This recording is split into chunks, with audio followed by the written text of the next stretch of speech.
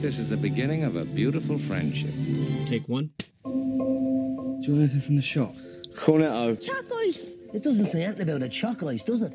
No. Hello and welcome to the 65th Spool Podcast. We're going to get a pension next month. Pension! Woo.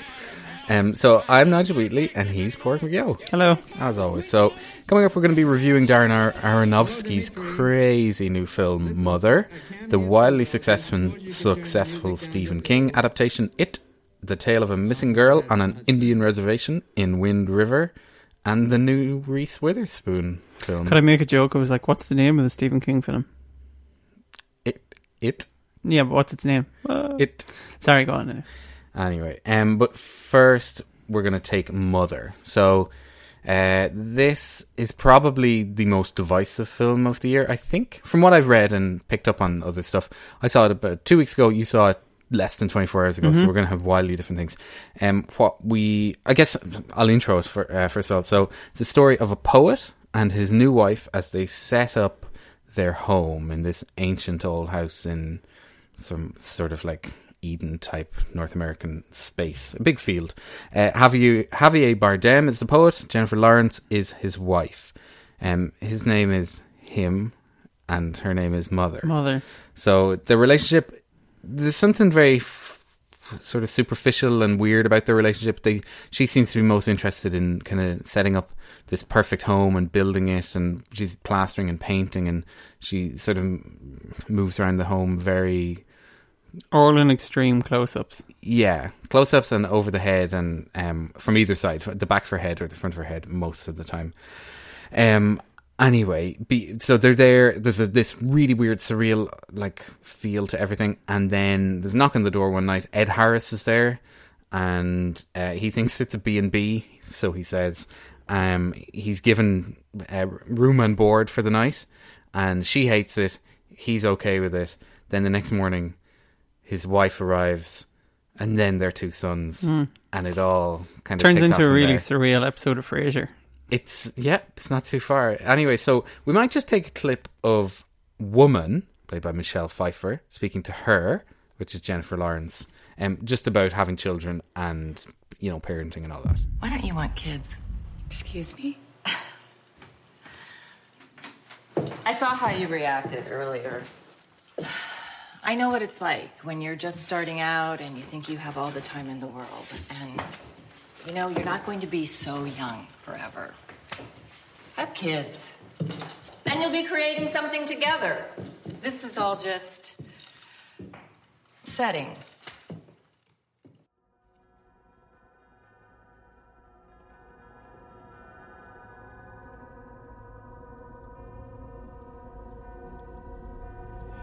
Oh, you do want them.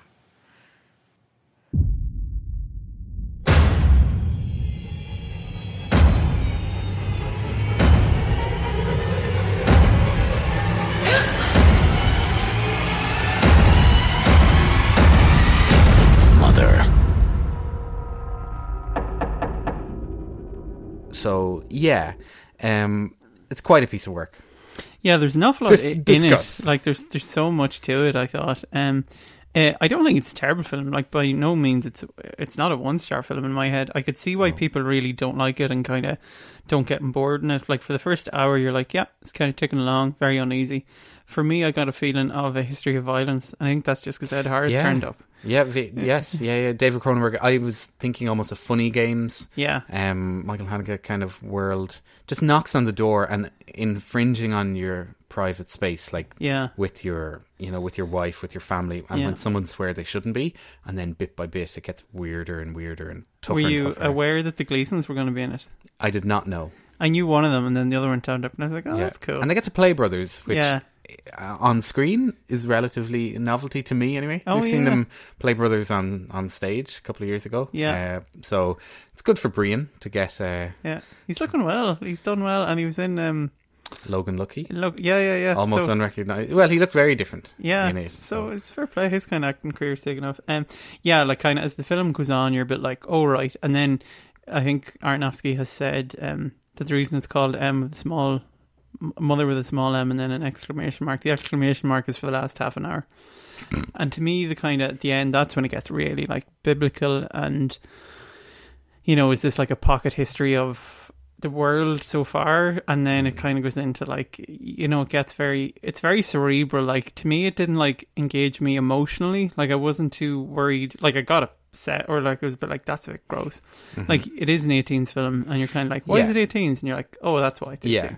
So it, I don't think there's any spoiler in saying Jennifer Lawrence becomes a mother in it, has a baby, and it's probably at that point where it goes full crazy. He's obsessed with fame, he's obsessed with adoration and wanting, but at the expense of all that he has kind of created with her. And there's parts where you wonder, like, is the whole thing just, you know, a manifestation of his, because he's a poet, and it's like, it's all about creation, and is it art, and then is it a bigger piece on humanity and modern Christianity and stuff? Yeah, I think so. So I kind of had this thing where I was like, well, he did a film about Noah, that's an Old Testament kind of thing, and then this was after, because I did try to do my very best to read nothing about it, and then I was thinking it kind of is, and then you've got Cain and Abel, and then I was like, well, Cain and Abel's parents, maybe Adam and Eve being the other pair, and then when I saw that he is called him, you're like, well, he's God, and then I was like, but is she Mother, and then you're like, maybe Mother Earth, but then Mother Earth isn't really a biblical thing. But yeah, she just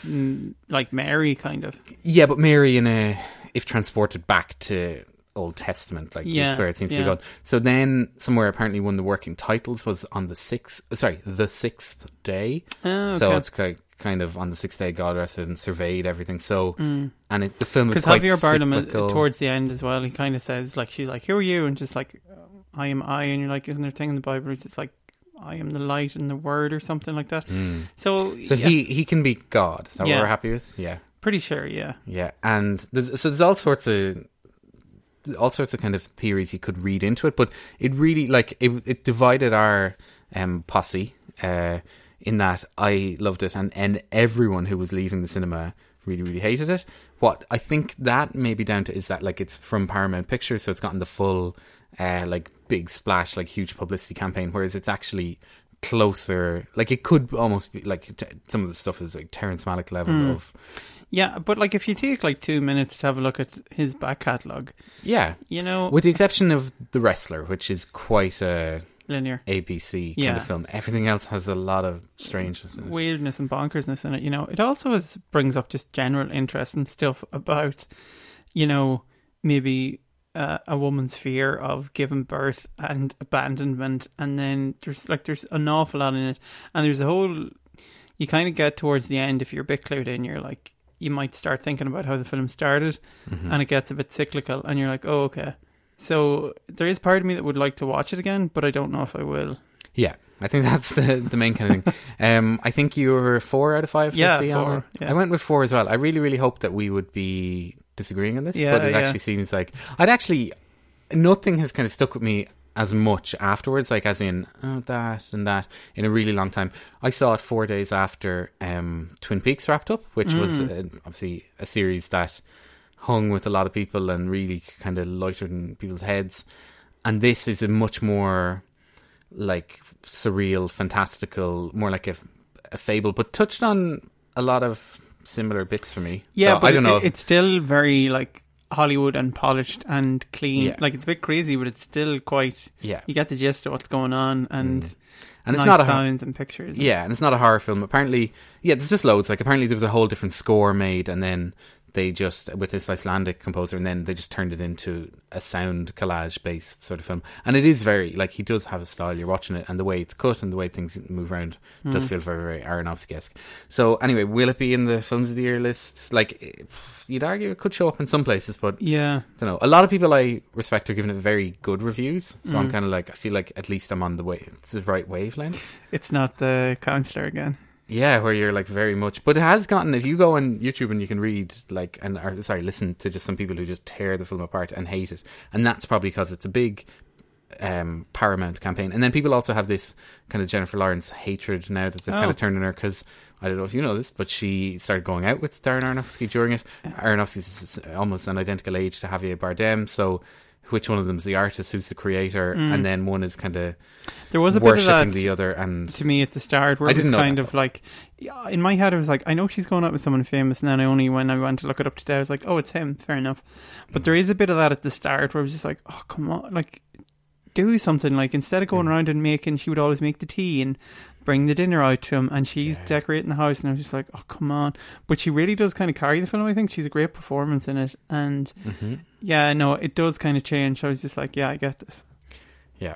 So anyway, divisive as hell. A guy I work with says it's the worst Darren Aronofsky film, and I said, Noah.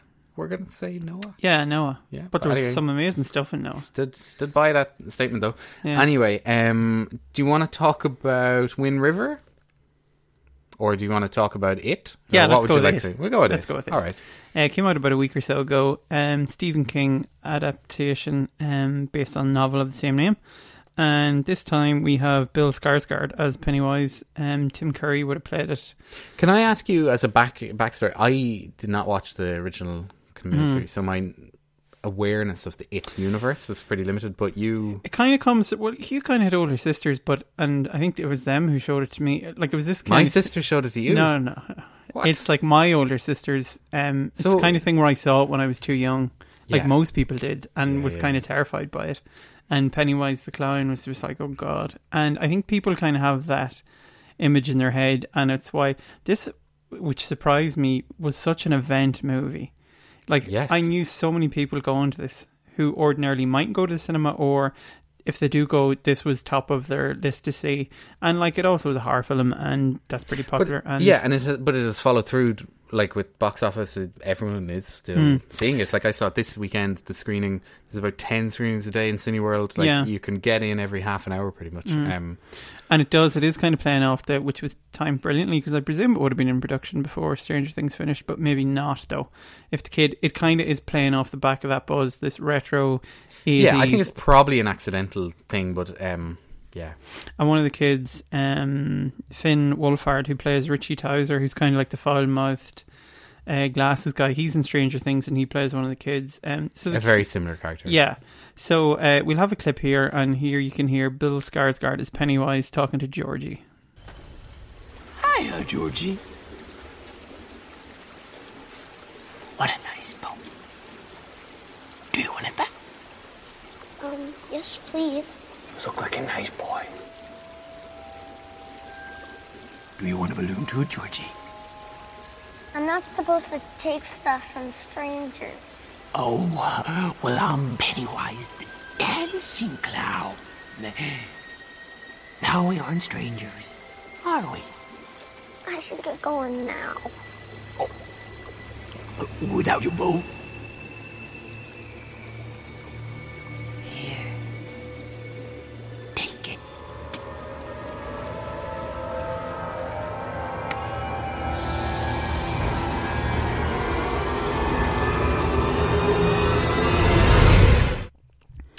Cool. So, yeah. The Skarsgård thing. So he's 27. Kind of doesn't the I suppose the curse happen every 27 years. Is that coincidence? It could be. It is completely coincidence, because obviously he only turned 27 last month, but They have been waiting for 27 years to cast Bill Skarsgård. So it kind of centres around 4 or 5 kids who are like they even reference it at some point, because they call Sophie Lillis, who plays Beverly Marsh, the Molly Ringwald of the group. So they're kind of this like teen group, very Stand By Me.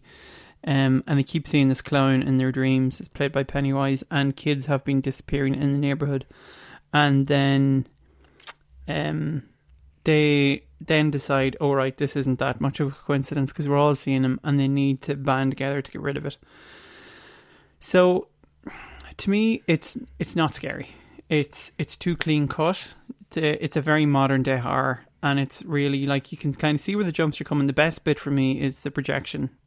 When they're in the garage looking at the projection going bit by bit. Yeah. I was like, that is pretty cool, and it's good, and it's scary. The other stuff you can kind of see. But where you're it's coming not. from. You don't mind clowns, right? So there's a lot of people who. Well, I don't love them. Wouldn't be mad. I remembered. I think you went to see it with Colin after maybe I recommended it. There was an installation in the RH Bruce Nauman, The Clowns. Oh, yes. Yeah. When you go into a room and the door closed behind you and it was dark and it was just all these that was terrifying. I kept thinking of that during the screening. So it's too polished and everything. Like I want to go back and watch the original now to see now, well, actually this is really naff and terrible. Or does it hold that kind of original gritty kind of B-movie element to it, you know? Yeah, but it does, like, I think there's no way you could read a review of this that doesn't mention Stranger Things, The Goonies, Stand By Me. Like, you kind of know what you're getting. Did it need to be set in 1989 or whatever as part of the... Well, I think that just ties into the novel, and then when it'll be 27 years later, it'll kind of bring it a bit more up to date. Because they're going to do a sequel. Apparently there is. Yeah, so the book kind of is... It starts with them being older, and the clown comes back, and then it's them flashing back to when they were kids. Now, the book is insanely messed up, and you should read the New Yorker review of it. It's kind of very good, and it touches into the... Of the film? Yeah, it turns it into the fantastical element of the book, which isn't really there at all. There's some small nods to it. There's a really messed up scene in the book I'm not even going to talk about. I know, give it to us. When you're just reading the book, you're like, give us a hint. Should I be reading this? It's to do with the girl and all the guys. Oh. And you're just like, right. So Stephen King had a really funny tweet. The girl is 15 in real life. In real life? Okay. So all the kids are pretty young. So the Stephen King had a great tweet where he's just like, oh, so all the people who were wondering, you know, about chapter 2 of it, you could go and read the book. Oh, yeah. So what did you make of it? Nice big Stephen King season coming up in the Lighthouse with a lovely poster. So I got to see it yesterday. Kind of enjoyed it for what it was, but a little bit forgettable, and I felt like I'd seen it before.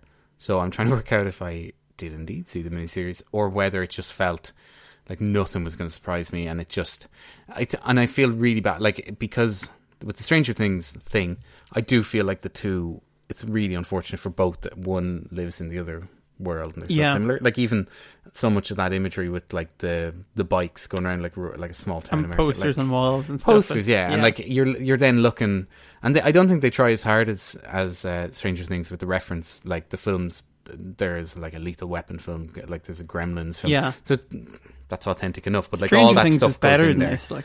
But it has a freshness to it, even though although it's the end of Stranger Things is a bit nonsensy, but we'll less said about that the better. So yeah, I think I land on like a 3 out of 5. I'd be giving it about 2.5, 3 kind of thing. But it was. I'd be curious to see what they do with chapter 2. Like, it'd be funny if you see, because they'll have set made in the modern day with the same characters more being recent, older. yeah. But so they'll have made a load of money now. So will they go for big names or will they go for unknowns? Maybe actual Molly Ringwald will play. That like would be Day. amazing. Should we Yeah. start that campaign going or now? Barb from Stranger Things. That would just get too... But she has red hair. Like, I don't know. I'm sure I'm not the first person to kind of think of that. So, anyway, the other one that kind of caught my eye, these are the 3 that I kind of had to catch up on in the last week, was Wind River. And this is Taylor Sheridan's third part of a Frontiers trilogy. Possibly the other 2 that I saw with you. Did I see Sicario and Hell or High Water with you? Definitely saw Hell or High Water. Don't know about Sicario. Could have been but Sicario. maybe not. Yeah. Anyway, so they're 2 brilliant films. He wrote them both, and then and Denis Villeneuve and David Mackenzie directed. But here he's directing. The film isn't as good as either of them. I'll just say that off the bat. Because both of them are brilliant. I know you had some issues with Sicario, but Hell or High Water I loved. Yeah. Anyway, so Jeremy Renner plays a kind of a tracker hunter type figure on an Indian reservation, the Wind River Indian Reservation in Wyoming. So it's really snowy. He kind of wears like big white jumpsuits and shoots like what he calls lions, like mountain lions. So they're kind of like leopardy. So look like big cats. wildcats. Yeah. Yeah. So he's a very cool kind of character. I think I'll just point that out when he's in his. It's kind of like the Bourne Identity. The one that he's in, the Bourne Legacy, the Bourne Supremacy, the Bourne something or other. I like the Bourne film that Jeremy Renner is in. Not many other people do. It's not necessarily an action film, but there is. He always plays a really like sound guy in most films he's in. Yeah, I'm trying to think of him being an asshole in something, and I can't. We'll lighter on that. Like, he's good fun in the Avenger films. He's always like, oh yeah. Yeah. Anyway, so there's a murder of a young woman, late teen, maybe she's 18, 19. Native American on the reservation. Her body shows up in the snow. She's barefoot. She's clearly ran somewhere, but like they're in the middle of nowhere. Like you have to get a snowmobile everywhere. and he then assists the FBI and the tribal police in trying to solve the crime. What makes this a little bit more kind of like, oh, how convenient, is that he lost a daughter to a similar mysterious kind of circumstances. So you're like, okay, is there a culture? Is there a serial kind killer? of redemption, you know? Yeah, so it's by him being involved, he's doing it for the right reasons of trying to help his... is it his... You know the guy who he helps, the girl's father? Yeah. They're just buddies, aren't they? Yeah, they're just mates. I think they're like friends, it's and weird. he like Jeremy Renner's coming from a point of view like, this happened to me, so I can identify. There's a few interesting bits like that. I suppose he could easily have been... That was Gil Birmingham. A native... Okay. Yeah. He's great in it. Yeah, he was he was also in Hell and High Water. He was Jeff Bridges' partner. Oh, I knew him. Thank you very much. So, yeah, I suppose you could have questions about why is white guy Hollywood star Jeremy Renner playing the part that he's casting, but you kind of need to cast these people to get the money to make the films. Like, if they had cast, sadly enough, that's the reality. So I think it deals with life on reservations quite well and raises awareness that there's huge crime and missing person cases that go on, and the film closes with a little stat that women who go missing on Indian reservations are one of the few demographics of people who just there's don't like get no logged. records accounted for and stuff. Yeah, and I mean, there's one, it's documented statistically that there's a higher drug use and alcohol abuse on reservations. Yeah. I suppose maybe they could have avoided telling that story, but it did create an authenticity for me. So yeah, it would kind of bring up to was it Winter's Bone? Yeah, with Jennifer Lawrence. Yeah. It kind of had that kind of feel to it, very gritty, very real. Were you cold when you were watching it? Had an interesting cinema experience. Went with ex-producer Colin to this, and there was a man and a woman beside me. It was a pretty packed screening. It was a press preview. You know the scene when they're having a real tough heart-to-heart? The guy, Jeremy Renner, with the guy. Yeah. She was on her Toward the phone, end. scrolling through Facebook. And I had to turn around and be like, can you actually put your phone away? I was like, are you serious? This is like one of the most important scenes in the film. Toward the end, she'd gotten 2 hours through. And I was just like, oh, come on. Seriously. It was very annoying. Did she? Oh, yeah, she did. I gave her the look. I did really enjoy the film, if you can kind of say that for want of a better word. John Bernthal turns up at a brilliant moment. And initially when I see him, I'm like, oh, no, are you? And then he was like, oh, he's a good guy. And I was like, oh, thank God for that.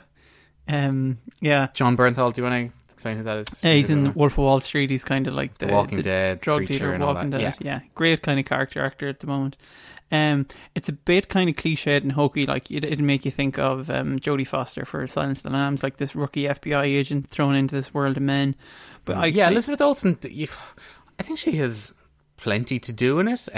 They didn't go down the romance route. She really wants to solve. Loosely was there at the end. Yeah, because when the body is shown up at first, he's like, well, actually, okay, there's bruising, and clearly she was potentially raped and assaulted, but that didn't kill her. The cold killed her, so I have to log this. It's a very interesting kind of perspective, but I have to log this not as a homicide, but as a natural death or whatever. Yeah, and she's like, but that means I'll have to go home. I can't work on this. Yeah, we won't get a team here. Yeah.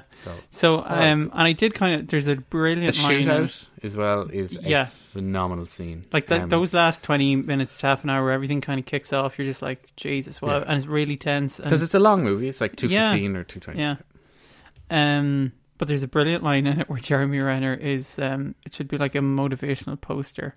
Where he's on about, she's like, oh, I'm weak or something, and she's like, no, nature doesn't.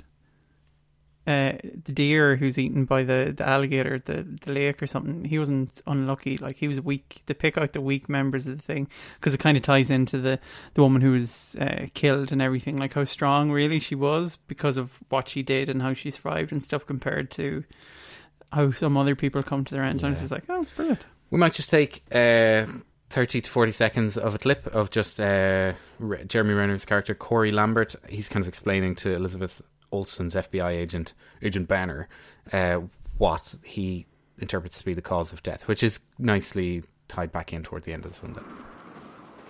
Over here, see this one? See how the toes turned out? The front is much deeper than the back. That's how she's running. Come here, I'll show you. She ran until she dropped here. See the pool of blood? Where her face hit the snow. Now it gets 20 below here at night. So if you fill your lungs up with that cold air when you're running, you can freeze them up. Your lungs fill up with blood. You start coughing it up. So wherever she came from, she ran all the way here. Her lungs burst here. She curled up in that tree line and drowned her own blood. So that was it. That's in cinemas now. That's Wind River. I'm on the 4 out of 5. Yeah, I give a 4. Are Sorry, we aligning on everything? Probably, yeah. We won't align on the next one. No. We might. I don't know. So yeah, Detroit. Loose correlation between it and it is Pennywise was originally at one point going to be played by Will Poulter, but I think there were scheduling conflicts, and Will Poulter plays a terrifying racist cop who looks about 14 in Detroit. So it's set in 1967 in the Detroit riots, which I knew nothing about. Yeah. Like, I know, you know about the Rodney King riots and the LA riots and certain things, but I'd never heard about this. Yeah, it was like a bridge between the civil rights movement and then, but like a good few years before the stuff that kind of took off as riots. So it's basically kind of said about the riots. So it's directed by Catherine Bigelow, and it's kind of set like a war film. Like, she became prominent, I suppose, with The Hurt Locker, which starred Jeremy Renner. Everything's lining up, and it kind of is shot like that. It's insanely tense. You know, it's a really horrible, you really feel horrible watching it. It's just some cops played by Will Poulter, Ben O'Toole, and Jack Rayner. Jack Rayner, who I didn't know was going to be in it, and then I was like, fat Jack Rayner as well. A bit heavier. He's very good. Yeah, he is very good. To be fair to him. And there are 3 kind of like asshole cops who are going around terrorising black people and with looting going on and different things. So then a gunshot goes off in a hotel, but it's more like kind of like a... what would you call it? Like a starting pistol. Oh, sorry. Yeah, like a... It's not like a hotel. Yeah. It's almost like a weird off-campus kind of... motel-y, frat house-y. Yeah. So a gun goes off there, kind of and they turn up, and what really pisses them off is that there are 2 white women in with all these black guys, and then it all kind of escalates. Deliberately fired gun, but it's a starter pistol. It's a starter pistol. Just, we're going to, like, the thing being, we're going to mess with these cops, you know, we'll give them something to kind of get, you know... keep them busy or whatever, and it all kind of escalates there. The interrogation gets really ropey and horrible, and you just kind of feel sick in your stomach watching it, being like, oh. So it's a hard kind of film to recommend to people, because it was just like, it's a very good film, very worth a while, but it's tough with this because obviously you want as many people to see with it, but like, if someone's like, here, what's going to be a good time at the cinema, it's like, well, don't go see Detroit, like. Date night. Yeah, John Boyega plays like a security guard man, and he's black, working in the like mid-60s America, but he's like people call him white. What's the nickname? They get, you know, he himself alludes to the challenges he faces as a black man working in a predominantly white industry. That kind of racial slur against black people, like an Uncle Tom. Yeah. And so I thought that was really, really well done. Him in particular. Yeah, so it just unsettled me. I was like, you just have this feeling in your gut for about an hour. We have a wee clip here, actually, which kind of sums up the tension. Stars your man, John Boyega. Fellas, you know, sometimes when a black guy is put in a position of authority, other black guys, they like to single you out. Okay, because I'm not supposed to tell them what to do. When we have these conversations, we do them in stages, okay? Stage 1, witnesses. Stage 2, suspects. What stage are we in? You don't know what stage we're in? No, could you specify for me? Yeah, we're in stage 2. You're a suspect. Yeah, so you kind of get a feel from the tension in that. Some good wee cameos too.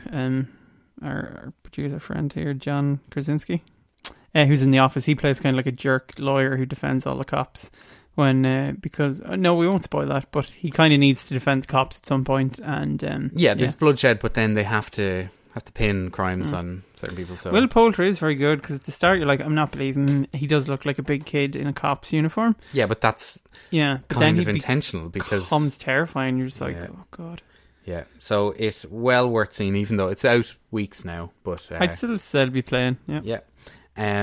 So I guess for me, nothing else you want to wrap up? Oh, yeah. Maybe just a few words on the David Lowery film, A Ghost Story. It's a very, almost... So anticlimactic. I was so excited when I saw the trailer for this. I was just like, brilliant. Director of Ain't Them Body Saints. And Pete's Dragon, which you quite like. Yeah. I still have yet to see that. It stars Rooney Mara and Casey Affleck, and it's that Casey Affleck passes away and then is a ghost, and in that old, very classic motif of a ghost, he's a white sheet with 2 eye holes, and he kind of continues to go around the house that him and Rooney Mara were staying in. Then it goes in this great kind of everything about time and everything, but it's just kind of made me want to pull my eyeballs out. It's so ponderous and obvious. You're like, yeah, I get what you're doing. Like, can you speed it up a bit? There's Brilliant a idea. cake eating scene that will actually make you want to punch yourself in the face. Yeah. I went to this on holidays. I wasted I wouldn't say I wasted. I took some. No, I'm trying to be. Who turns up in the middle? You told me. I didn't realise. Bon Iver. No, not Bon Iver. Yeah, Bonnie Prince Billy has a little scene at the most annoying man at a party ever. You're just like, really? Wow. Yeah, so very disappointing, but anyway. One to avoid. Yeah. So my movie moment of the month is from Logan Lucky, which my man Steven Soderbergh back in action, considering he never actually went away. But, he did a lot of TV, but he was supposedly retired. Yeah, it's kind of a nonsense. Bit of an annoying thing. Yeah. You're just like, would you ever piss off if you're doing it? Yeah, I think he just kind of got the whole retirement thing misconstrued a little bit. But anyway, this is a heist movie set, and where is it set? Oh, somewhere South. Somewhere in the South America. Oh no, sorry, West Virginia. West Virginia Mountain Mama, yeah. Once again, a John Denver song in a film. Yeah, Has the copyright just expired on all John Denver songs? Well, this is, I was listening to podcasts about this very thing, because they were like, this has happened 3 or 4 times this year. So I think something's going on there. Like the John Denver estate clearly just promoted the music to lots and lots of agencies, and they all said, oh, cool. And Ben Wheatley... Or that one holdout guy was like, no, we're purists. He's not in any films. Finally died, and Yeah. So anyway, Logan Lucky. My favourite bit of it: Adam Driver and Channing Tatum play brothers. Adam Driver only has one arm; he's a vet, and his arm gets sucked into a giant Hoover, which they're using as part of their he's pulling money out of a safe. Yeah, brilliant. He's not an animal doctor; he's like a veteran of war. Yeah, that's it. Oh yeah, vet. So that's it. So did you like Logan Lucky? It was good fun. It's insanely forgettable, and I was just like, oh god. I love the bit when it comes over the podcast. I'm gonna not remember it now, but you're like, this is basically like Ocean's 11, and they refer to that some way in the film. They were like, oh, they're calling it the Oklahoma 11 or something. Do you remember? 7-11. Yeah, because something like that. Because they're fine. It's like, oh, brilliant. And Hilary Swank shows up at the very end. Really forgettable. She was incredibly annoying. And they do that thing at the end. We're like, oh, maybe, and you're like, don't care. But yeah, no, I'd push that it's more enjoyable than that. Like, it's good fun. It's very easy, nice, light watching. I watch it on a day after work. Like, it's that kind of film. I like the prison guard who wouldn't like admitting anything. It's just like, we don't have those, Oh yeah. He was very good. Yeah. So, my movie moment of the month is from a film that seems like it came out about 3 years ago now, but Maudie. It stars Ethan Hawke and Sally Hawkins, and it was directed by Aisling Walsh. Absolutely loved it. Irish. Yeah. Oh, hey. An Irish-Canadian co-production. Yeah, so might get Oscar, hopefully, for Sally Hawkins. Just really loved it. She's What's your moment? The entire film. I'm going to cheat and say that. You have to pick a moment when she presents her drawing of a really bad painting of a cat. Oh. I think there's a number of nice moments where, because I got to see it as well, where the house, because her art gets presented in the house, and I think as it grows, and like it goes from being one corner, and he's like, just not in my chair. Yeah. It's kind of nice. Yeah. Her performance kind of... It's the thing that saves it. Like, is amazing. Hawke, yeah. I thought Ethan Hawke was brilliant, though, because he's playing a bit of an asshole. And, like, there's a moment where he hits Maudie, and you're just like, oh... But then it kind of is pulled back, and you're like, it kind of gives him a more 3-dimensional kind of character. And I love the bit at the end where they show some of the real footage, and you're just like, oh, wow. Lisa did have a bit of a quandary where, like, Maudie got older, but, like, Ethan Hawke didn't really get that much older looking. He just got a bit of stubble, and was kind of like, whatever. And then when you see them in the film, the real life film, you're just like, that's a bit of a lot older. Yeah. Yeah, but brilliant film. I doubt it's still playing anywhere, but if it is, really go catch it. Find it on demand somewhere. Yeah, so do you want to think your preview for... Oh yeah, so a bit of a preview, fresh out of the cinema for Home Again, starring Reese Witherspoon. She was kind of, won big at the Emmys. She didn't get an Emmy for Big Little Lies. Do you think she was pissed off about that? It was Nicole Kidman and somebody else in it who got what the did she gongs. get? Nothing, I think just the show. And she's a producer on it, I think so, yeah. Holly Myers Shire wrote and directed it, who I think is the daughter of Catherine Myers, the Twilight person. No, Nancy Myers. Nancy Directed Myers. like It's Complicated. Sorry, that's it. And like a range of yeah, good as good as not as good as it gets. The one, oh god, I'll come back to you. Okay, a load of titles. So anyway, Reese Witherspoon is recently divorced from Michael Sheen and has moved home to LA and is living in her father's house, who's passed away. And she has 2 kids, and it just so happens that 3 down on their luck guys, who really aren't that down on their luck, aspiring filmmakers, then decide to move in with her. So she helps them out for a bit. She did kind of semi-hook up with one of them on a night out. And then it turns into like a 3 men and a middle-aged woman type of film. Nice. I'm going to patent that, if it hasn't been in a review yet. But it's just really corny and hokey, and it's real like loads of fake laughs. And you're just like, people don't act like that, and they don't talk like that. Who are the men? Basically, nice alter reverse reality worlds of It's Always Sunny in Philadelphia. Oh. Like, there's a really nice guy who's basically Charlie. Then you've got the good-looking sleazy guy, and then the kind of idiot guy who looks like Ray Romano's son. Yeah, so Teddy looks like Ray Romano's son. He's played by Nat Wolff. He's kind of the actor of the 3 guys.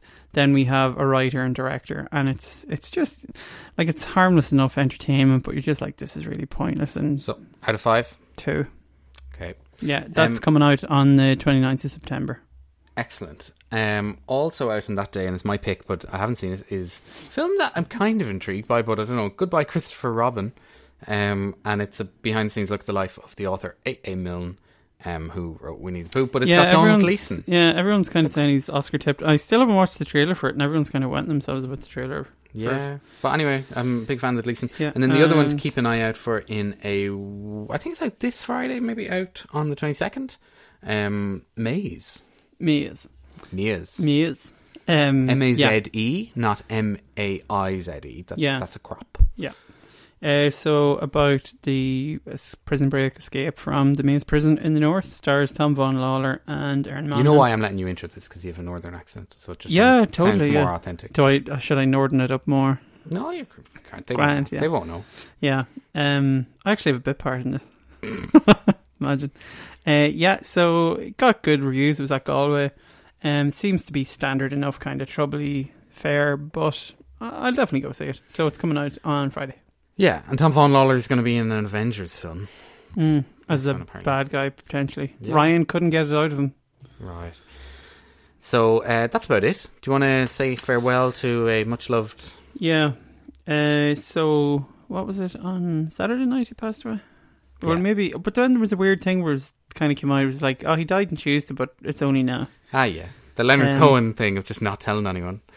So, Harry Dean Stanton passed away he was 91 years old. It's always impressive when someone was born in 1926 and still you're just like, wow. He came back in our screens quite recently with Twin Peaks. People would have seen him in that. But when I was thinking back on his part this year's one, like, he did have a wacky bit to do. But he played a bit of music. So I'd encourage people to go and look at the trailer for, I think I sent it to you, Lucky. It's going to be one of his posthumous films. And David Lynch is also in it. But that kind of looks like perfect. It's all about him kind of trying to musings on life and everything like that. So people would have known him from Alien, Cool Hand Luke, favourite of mine, and Pretty in Pink. But we're going to play a long, very famous scene from Paris, Texas, which is probably what people know most for, or what he's most highly regarded for. So he plays Travis, and he comes back into Texas. He hasn't been there for about 4 years. He just disappeared. And he's a son called Hunter. And they go in search of his ex-wife, kind of Jane, who's played by Natasha Kinski, who is... What year is Paris, Texas? 1984. It was directed by Wim Wenders, and Natasha Kinski is the daughter of Klaus Kinski, who's in Fitzcarraldo. Amazing. So anyway, this, if you haven't seen Paris, Texas, you maybe might want to listen to this. It doesn't give anything away, but it's... I haven't seen it, and I have to do the post-production on the podcast. Well, you should watch it. I don't think it's a spoiler. It's the climatic scene of the film, but it's not a spoiler. It's a lovely just piece of dialogue with some... Maybe we'll watch it on our boat trip. Oh, we could. That'd be good. Yeah, our annual... Any suggestions, feel free to tweet us. We're going on an annual boat trip. Last year we watched... two Werner Herzog films, Fitzcarraldo and Beyond The Burden of Dreams, the documentary of the making of Fitzcarraldo, which so is maybe better. This could work for that. Yeah. So yeah, and we'll be back in a couple of weeks. We took summer holidays and good enough. Yeah, good enough for it. So we'll be back in a couple of weeks, and this is Paris, Texas. Thanks. I knew these people. What people? These two people. They were in love with each other. The girl was very young, about 17 or 18, I guess. And the guy was quite a bit older. And he was kind of raggedy and wild. And she was very beautiful, you know? Yeah. And together they turned everything into a kind of an adventure. And she liked that. Just an ordinary trip down to the grocery store was full of adventure. And they were always laughing at stupid things. He liked to make her laugh. And they didn't much care for anything else because all they wanted to do was be with each other. They were always together. Sounds like they were very happy. Yes, they were. They were real happy. And he loved her more than he ever felt possible. He couldn't stand being away from her during the day when he went to work.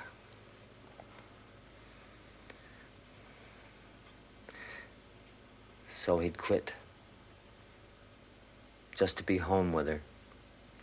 And then he'd get another job when the money ran out. And then he'd quit again. But pretty soon she started to worry. About what? Money, I guess. Not having enough. Not knowing when the next check was coming in.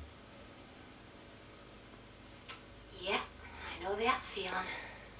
So he started to get kind of torn inside. How do you mean? Well, he knew he had to work to support her, but he couldn't stand being away from her either. I see. And the more he was away from her, the crazier he got. Except now, he got really crazy. He started imagining all kinds of things. Like what? He started thinking that she was seeing other men on the sly. He'd come home from work and accuse her of spending the day with somebody else. He'd yell at her and break things in the trailer. The trailer.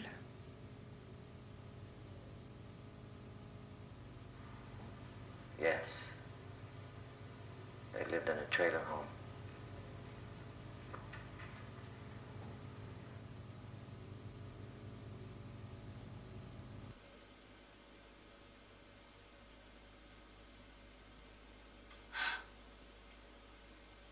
Excuse me, sir, but were you in to visit me the other day? I don't mean to pry. No. Oh. I thought I recognized your voice for a minute. No. Wasn't me. Mm-hmm. Please go on. Anyway, he started to drink real bad, and he'd stay out late to test her. What do you mean, tester? To see if she'd get jealous. Mm. He wanted her to get jealous, but she didn't. She just worried about him. But that got him even madder. Why? Because he thought if she never got jealous of him, that she didn't really care about him. Jealousy was a sign of her love for him. And then one night, she told him that she was pregnant. She was about 3 or 4 months pregnant, and he didn't even know. And then suddenly everything changed. He stopped drinking and got a steady job. He was convinced that she loved him now because she was carrying his child. And he was going to dedicate himself to making a home for her. But a funny thing started to happen. What? He didn't even notice it at first. She started to change. From the day the baby was born, she began to get irritated with everything around her. She got mad at everything. Even the baby seemed to be an injustice to her. He kept trying to make everything all right for her. Buy her things, take her out to dinner once a week. But nothing seemed to satisfy her. For 2 years, he struggled to pull them back together like they were when they first met. And finally, he knew that it was never going to work out. So he hit the bottle again, but this time it got mean. This time when he came home late at night, she wasn't worried about him or jealous. She was just enraged. She accused him of holding her captive by making her have a baby. She told him that she dreamed about escaping. That was all she dreamed about, escape. She saw herself at night running naked down a highway, running across fields, running down riverbeds, always running. And always just when she was about to get away, he'd be there. He would stop her somehow. He would just appear and stop her. And when she told him these dreams, he believed them. He knew she had to be stopped or she'd leave him forever. So he tied a cowbell to her ankle so he could hear at night if she tried to get out of bed. But she learned how to muffle the bell by stuffing a sock into it and inching her way out of the bed and into the night. He caught her one night when the sock fell out and he heard her trying to run to the highway. He caught her, dragged her back to the trailer, and tied her to the stove with his belt. He just left her there and went back to bed and lay there listening to her scream. Then he listened to his son scream. And he was surprised at himself because he didn't feel anything anymore. All he wanted to do was sleep. And for the first time, he wished he were far away. Lost in a deep, vast country where nobody knew him.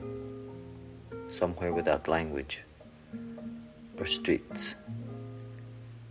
And he dreamed about this place without knowing its name. And when he woke up, he was on fire. There were blue flames burning the sheets of his bed. He ran through the flames toward the only 2 people he loved. But they were gone. His arms were burning, and he threw himself outside and rolled on the wet ground.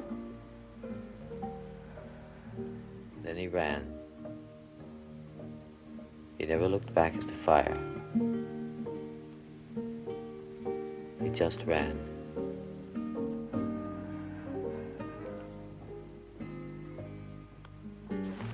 ran until the sun came up. And he couldn't run any further. And when the sun went down, he ran again.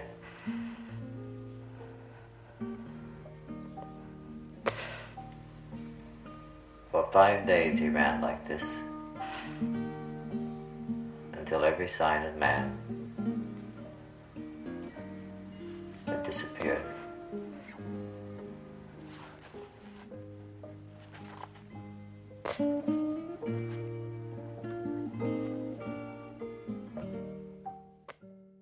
I think this is the beginning of a beautiful friendship.